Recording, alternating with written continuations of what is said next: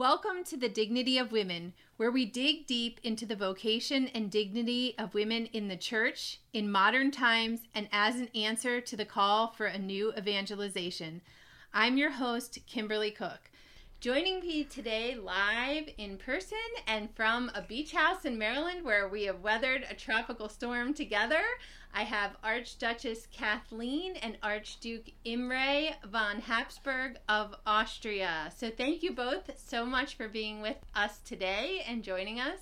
Thank you, Kimberly. It's a pleasure. Great pleasure. So the first thing I want to start with is, Imre, maybe you can just explain the name and the lineage of the Habsburgs to people who might not be familiar with what that family line looks like or what that means to the people of Austria. Yes, so basically I'm part of the Habsburg family, which is a family that has roots in Switzerland, and that came to Austria and eventually was elected. The first family member was elected Emperor of the Holy Roman Empire, and who was called Rudolf. And that was in the 13th century, 1291 to be exact. And since then, with little interruption, my family was active in, let's say, European politics.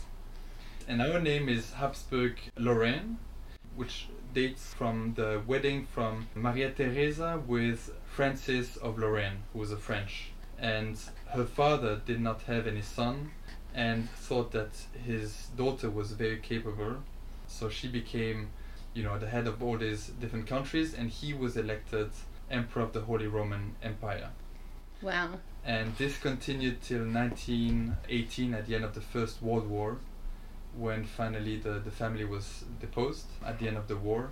The last emperor was my great-grandfather, who was called Charles, and who was also beatified in 2004. Right, and that is huge. So we know him in America as Blessed Karl. And Kathleen, you heard of him before even meeting Imre. So what attracted you to Blessed Karl and his wife Zita? Actually, I read an article in 2010 or 2009 about your great-grandmother, the last empress, the wife of Blessed Karl, who is now has this lovely title, Servant of God, so Servant of God Zita. And I think the name of the article, the title was The Last Catholic Empress. And I was so inspired by her example as a wife and a mother, her example of fidelity to her vocation, her example of fidelity to her role of Empress and Queen, and also her lifelong fidelity to Blessed Karl, even though she was widowed at the age of 29.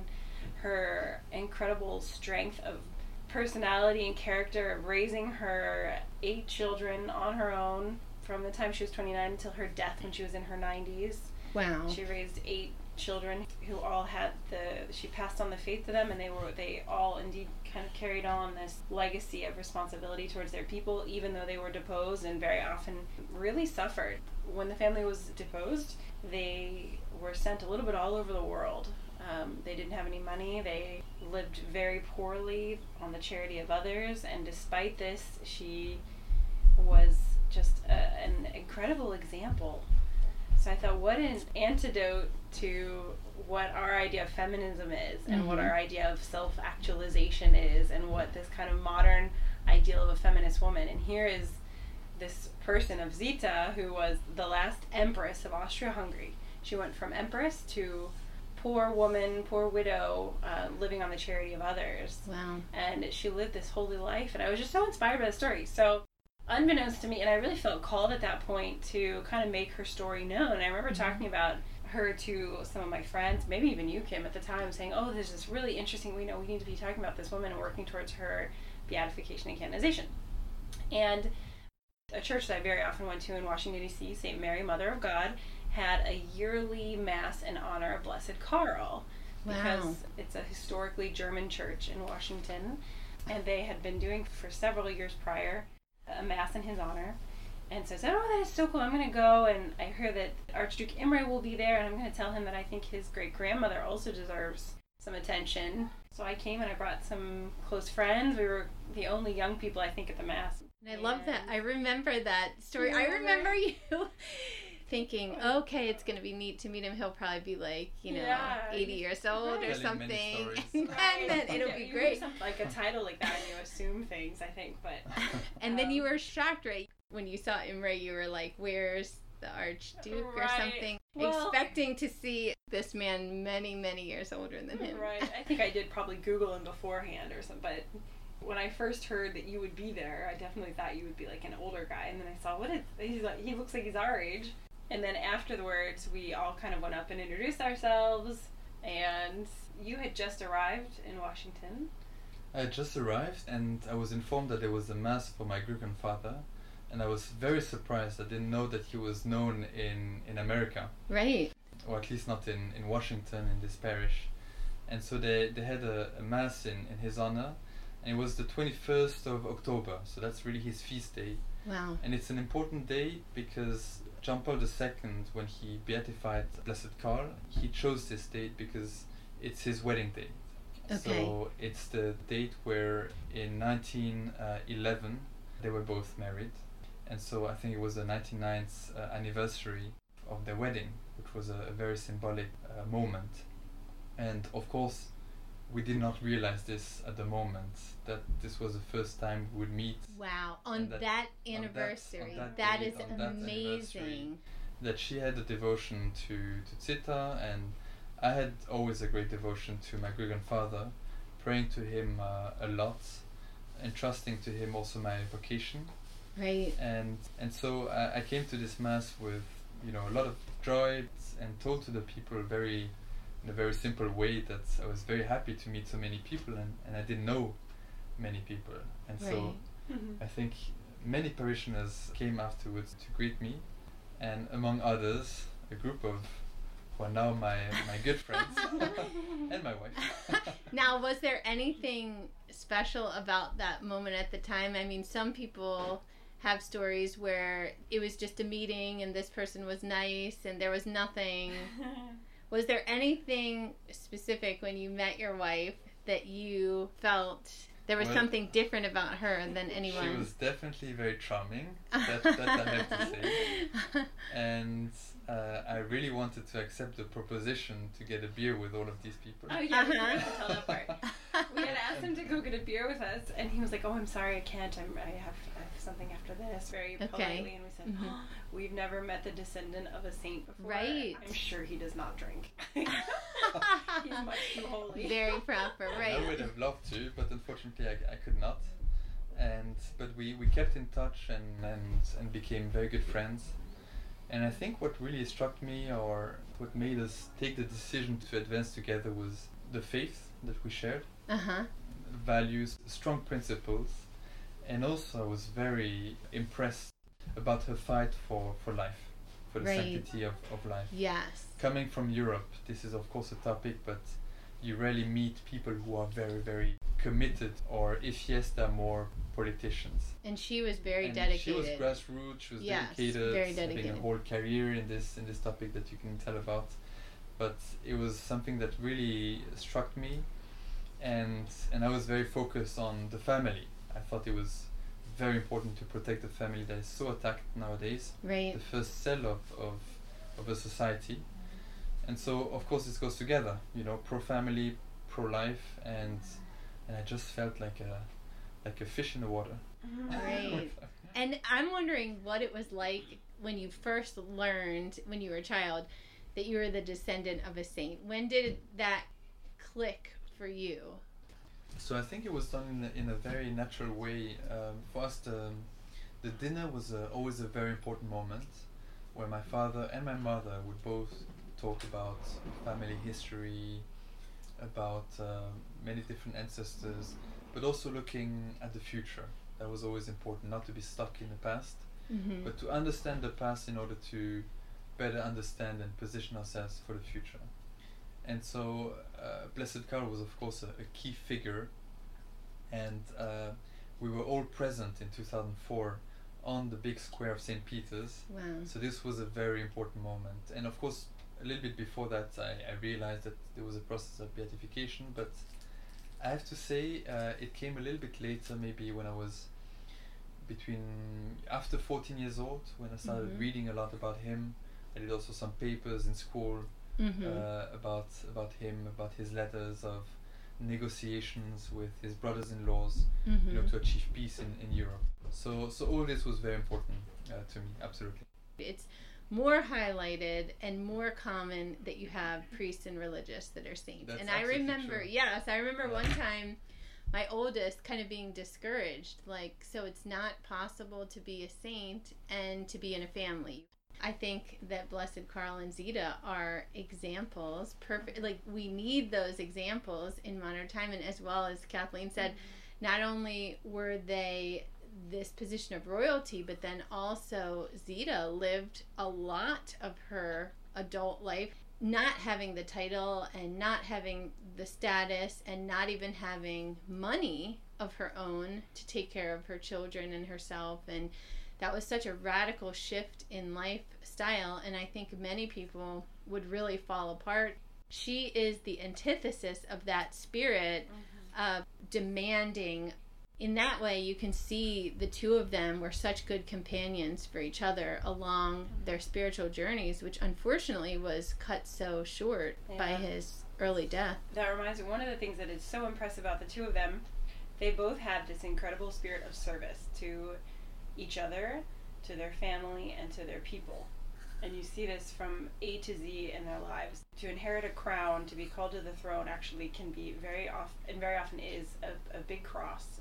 It's a challenge. It's a vocation, and they saw it as a vocation. And there are stories of Blessed Karl on his coronation day when he was crowned King of Hungary. He saw it as almost a sacrament and a sacred duty from God.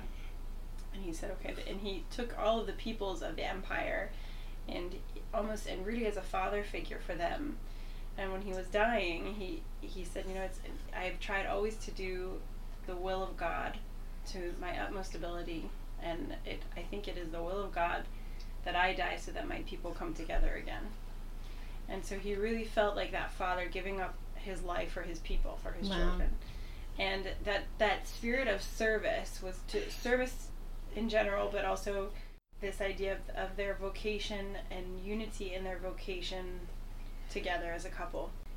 And there's actually been recently a book written for engaged couples, kind of like a preparation for marriage with Karl and Zita. I mean, you can look at their lives in so many. You could take away everything about their life as rulers and just look at them as an example of holiness in the married life, and it's just absolutely incredible. And that is very much needed as bold well. union. Something like that. I think it's called a bold union. Okay. They, or you could look at them as this very united couple at the head of this empire that was engaged in a losing war.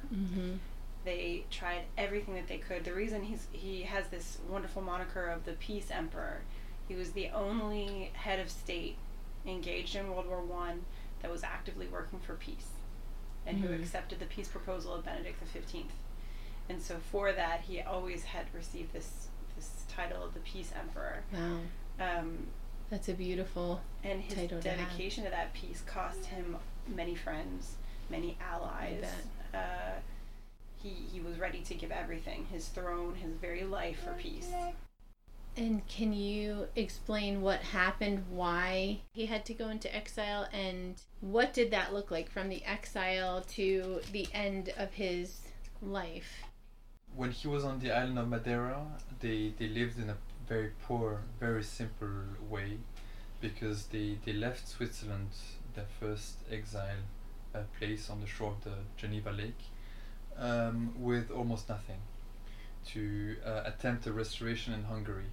And they were captured there after saying a mass, because the mass was always the most important moment in their everyday lives. And they were put on a boat, and later on the kids were also sent to this island of Madeira. So they were living there without money. A generous family put a house at the disposition of the family, which was on top of a hill. And so in the summer it was beautiful, but they arrived, I think, in October or November, and the winter came, and it got very cold, very humid, and heat, and got the pneumonia, which put him in bed. But I think even more important is that he was praying every day. They had a chapel close to this house, and he was spending a lot of time in front of the Blessed Sacrament. He had a passion for that. Mm-hmm. And one day he felt very clearly that God was asking him the ultimate sacrifice of his life. But he also felt that he didn't have to answer straight away, and that he was very free in his answer.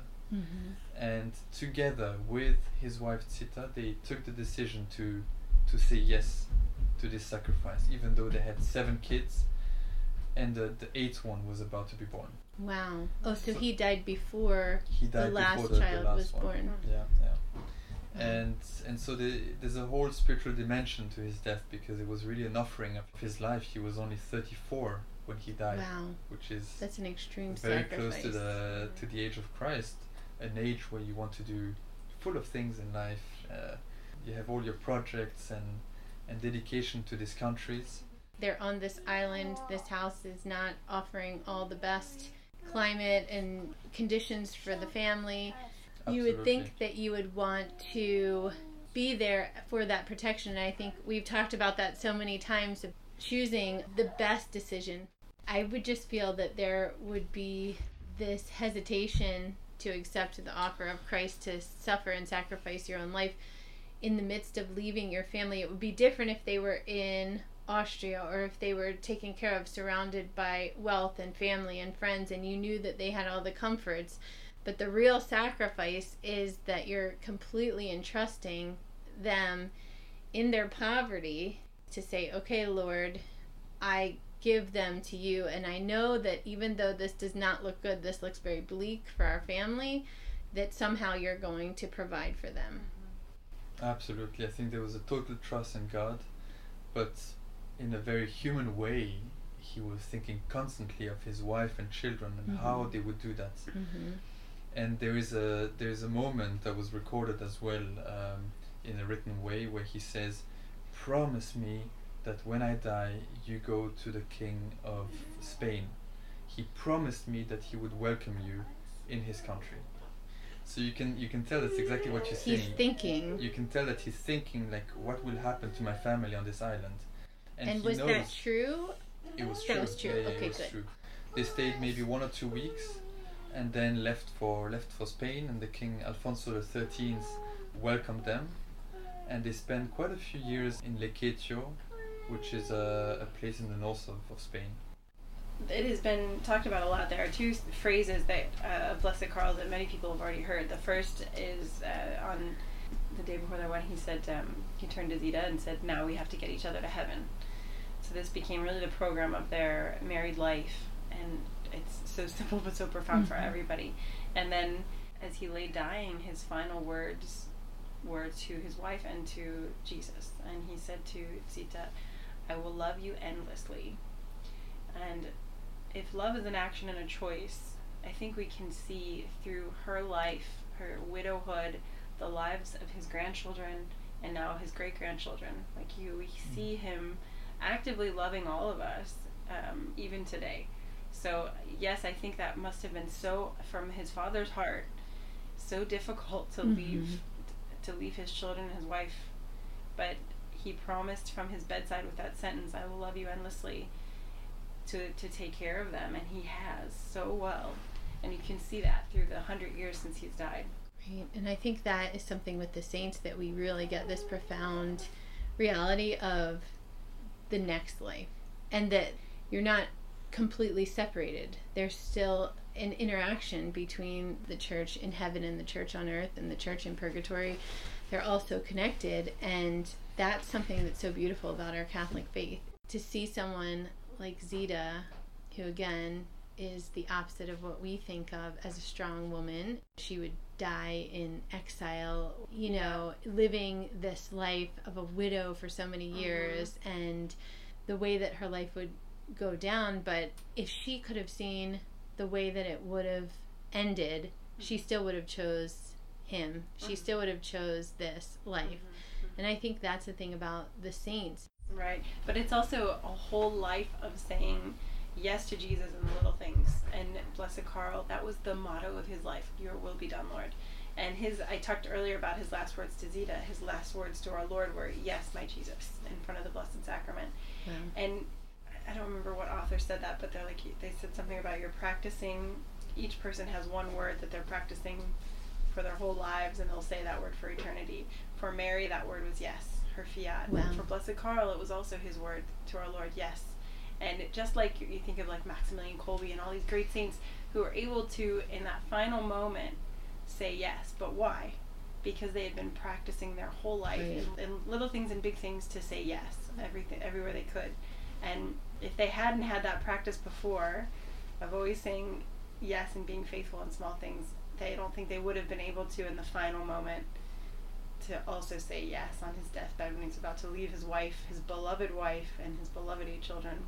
Right. To be able to also give that, Jesus, I trust in you. Yes, Lord. And I remember when I heard a talk about him, one of the things that struck me, and I don't know why this struck me because it is such a small thing, but I think it was that he was watching fireworks with his family and he was casting his eyes down to the ground, and Zita asked him, you know, why aren't you enjoying this beautiful celebration? It's so beautiful. And he said something about how he was practicing self-denial, or even though it wasn't anything that you needed to cast your eyes away from, but there were just little practices of sacrifice that he could do in his life to give up enjoyment in little ways. I don't know why, out of that whole talk, and so many amazing things, and struck by many things, but one thing that God wanted me to hear specifically was that way that we can sacrifice. And I've thought about that little piece of information about Blessed Karl so many times since then, and for some reason that little piece of information is something that endears me to him. And when we think about like Saint Therese, you know, not taking the biggest piece of cake, it's going to be an interior denial, and it's very small, like a big piece of cake or a small piece of cake. It's just the more you practice these small things, it gets easier and easier. And like you said, until the end, God says, okay, you've been taking these baby steps, and now I need the ultimate sacrifice. I think being a great saint is about doing little things in an extraordinary way. And so the story that you just told is very, I think, is very inspiring for many people. And also it's something that's very achievable. It's hard, but it's achievable to all of us. We all need to be self-disciplined. We are all able to do little sacrifices, but it's very difficult. And Pope Benedict said that the world offers you comfort, but we were not made for comfort. We were made for greatness. And this greatness is all about this sainthood that we need to aim at. Right. And so all these saints, and not only the religious one, but also the lay people, are wonderful examples for us to follow in a very practical way. Right. So that's why I like it very much. If he was this emperor of peace in the midst of all this war and chaos, how does the emperor of peace wind up in exile? I guess it's a lot like we think of, how does Christ, who is the Prince of Peace, end up on the crucifix? Here he is preaching about peace. How does that kind of a person end up not wanted? I think when you really want to follow Christ, you need to follow him until the end. And even Christ says it, in the gospel, like, if you want to follow me, take your cross and follow me, basically. And you see it in different ways with different saints, but Blessed Karl was really this, when he decided one day that from now on he will try to accomplish the will of God no matter what. This means in good times and in bad times, but very often it means to take your cross and follow Christ. And so it makes sense, basically, that he died a little bit like a martyr in great sufferings, because he had the grace to do it, he had the capacity to do it, and also a calling to offer his life, which is valuable like every other life. But especially when you're young and a young father and so on, it's maybe even more valuable, because you give up a big part of your potential life that you can have. And this has a huge loads of graces pouring down not only on his family, even though I'm convinced that we all received a lot of graces, because none of us has lost the faith in the whole family, and we are numerous. Wow. And that's I trace it directly to him, because he's taking care of Yes. you. because he's definitely taking care, but also to many other families and his peoples Right. throughout Europe. Yeah. And then his sacrifice is worth it. You know, that's absolutely. one way that you're honoring his sacrifice by staying true to the faith and Yeah, and all and we of have a that. couple of vacations as well. Wow. Full of priests, so It's going to no, be a we've been great blessed. family reunion in heaven, right? Oh yes, absolutely. I think it's worth saying too the way that the church sees success and the difference between the way the church sees success and the way the world sees success, because in the eyes of the world, Blessed Karl was kind of a failure. He was the last emperor after a 700-year dynasty, the last of a great house in a way. Under his watch, the Austro-Hungarian Empire dissolved into many countries, and the world, I think, wants to laugh at that. But the church sees things completely differently, and the church has raised him up on this wonderful title of blessed, so as a model for all of us of holiness and of sanctity. So as the world tries to convince us to chase after greatness in the eyes of the world, ask his intercession to help us see with the eyes of faith and with the eyes of the church, and to chase holiness instead of kind of worldly greatness. Right. Yeah, so many saints. I think of Joan of Arc. You know, she died away from the church, at least in the eyes of the bishops that did her trial. You know, she's a witch, and she's severed from the church, and she dies being burned to death. And so in that local time, you think, wow, what a failure. You know, this person was so wrong, and but yet God, you know, redeems that and makes it right, and of course shows us again and again what his idea of success, like you said, is, which is holiness. But again and again, it seems like we fall for it in the world, searching for this prestige, this fame, this money, this power over and over again. And so the saints are just constant reminders in every generation. So it's nice to have Blessed Karl and Zita. Also, when you're talking about how Zita and her this femininity versus feminism, she was a very strong character. She was extremely intelligent. She had clear ideas. She had obviously a force of character that allowed her to raise 8 children as a widow in the middle. Yes, of that's not a complete weak uncertainty. woman. No, and so that's another thing that I think always drew me to her. Like, just wow, I don't think I'm sure I could not have done what she has done. And Incredible internal strength. Yeah, Yeah. absolutely. And my last question would be, how has their influence affected your marriage? Going in, you talked about an engaged couple's book based on their faithfulness in marriage. So for you two, when you think about every day as you continue to raise your children and you continue to be spouses to one another, how has their influence, and how does their influence on the day-to-day continue to focus you in marriage and towards Christ? Well, he had 8 children, so that's already a first model. Openness we to have life. 4. You're halfway there. We have 4 halfway, and that's definitely a great example as well of somebody who's very open to life. Right. But then I think for me, and then you have to tell what's important for you. But this perspective he had about marriage, seeing marriage as a way as a vocation, basically, for a real purpose, which is to be united to God one day. So it's not the finality. Marriage is not the finality, but it's a mean, basically, to go to this finality. A path of sanctity. A path of sanctity, yeah. And I like to see our marriage as this kind of path where we need to, you know, we're all struggling in our couples, and we have good times, we have difficult times. With the children, sometimes it can be difficult. With work, I mean, life is not easy, but when the couple is strong, and when we can help each other, and when we can really die to ourselves and live more and more for the other, then this whole marriage gives another perspective, and a wonderful perspective.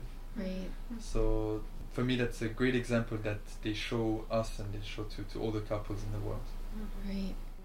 So many aspects of their marriage are, I think, inspiring to us. Their life of prayer together, their unity together, their unity of purpose. it's just so beautiful, and kind of again going back, as you said, with the path of sanctity. Like, now we have to get each other to heaven, and yeah, that's as you like to say, the whole program. Yeah. So have a whole program to advance together. And yeah. And Kathleen, you came from America, and you were not part of a royal family or anything like that. So how hard was the transition for you spiritually? You were entering not just a royal family, but a family that was descendants of saints. That's also could be intimidating as well. What was the feeling for you when you first kind of embraced that this is going towards marriage, and my life is going to change in so many different ways? My children will be connected to this bloodline and these ancestors that I've admired from afar, but now it's becoming so real. Obviously, Zita was watching over you from above, and she had a plan for you the whole time you were praying, and asking her intercession. It's probably kind of funny to think she was laughing at where it would end up. Yeah. But true. How has the spirit of all of that been for you to embrace? It was certainly a lot of new experiences at the beginning, going very often to Europe. I had been to Europe before, but immersing myself in a new culture and learning new languages, but still just united by our faith and our convictions, with the realization that I would be joining a wonderful family of some beautiful individuals. We're very blessed to have a beautiful unity in my family-in-law, among brothers and sisters and in-laws and parents-in-law and cousins. Leading up to that, one of the great gifts that I had in my discernment towards marriage, despite all these kind of externals that were certainly strange for an American, was a profound sense of peace. And I always tell this to unmarried girls, like, if you are discerning marriage, either to a particular man or in general, look for that sense of peace. If you're dating someone and you don't have that sense of peace, then that's a good answer that you need to break up. If you do have that sense of peace, and that doesn't mean that you'll never have fights or that you'll never have disagreements or that it will always be easy. It won't be easy, but there will be somehow a sense of peace that you're on a good path and that God is watching over you and taking care of it. And I did have that in such a profound way when I was dating, with all these variables and wondering how we were going to make this long distance relationship work and what my life would look like. I would be leaving my family, I would be learning new languages, how would I do that with our children, and there was just a great peace in all of that, and there still is, which I thank the good Lord. That's a great testimony, though, peace. I mean, it sounds so simple, but it's true, because especially in the midst of all this pressure, I'm going to leave my family, I'm going to live in a different country, I'm going to learn new languages. There's so many variables on top of how many people just have anxiety because their life is going to change. They're going to be sharing it with another person, even if they're down the street or something like that, speak the same language. So the fact that on top of all of those aspects there was peace, I think that's a real testimony to the fact that God's working. And people can say that in every vocation, despite how crazy this might have seemed to embrace whatever vocation he was calling you to, and whatever you were giving up or embracing for the first time, new adventures. I think that's really well said, especially to young people who are wondering, how do I know that this is right? That peace is the gateway to a loving relationship, and even when we are united with Christ, we feel that peace. It's not always that we're going to have it easy or not suffer, but through it all, there's going to be peace. Well, I want to thank you both for being with us today. Our guests today have been the Archduchess Kathleen and Archduke Imre von Habsburg of Austria, descendant of Blessed Karl and Zita of Austria. And, of course, Cecilia. Thank you for being here with us, guys. Thank you very much. Kimberly. No power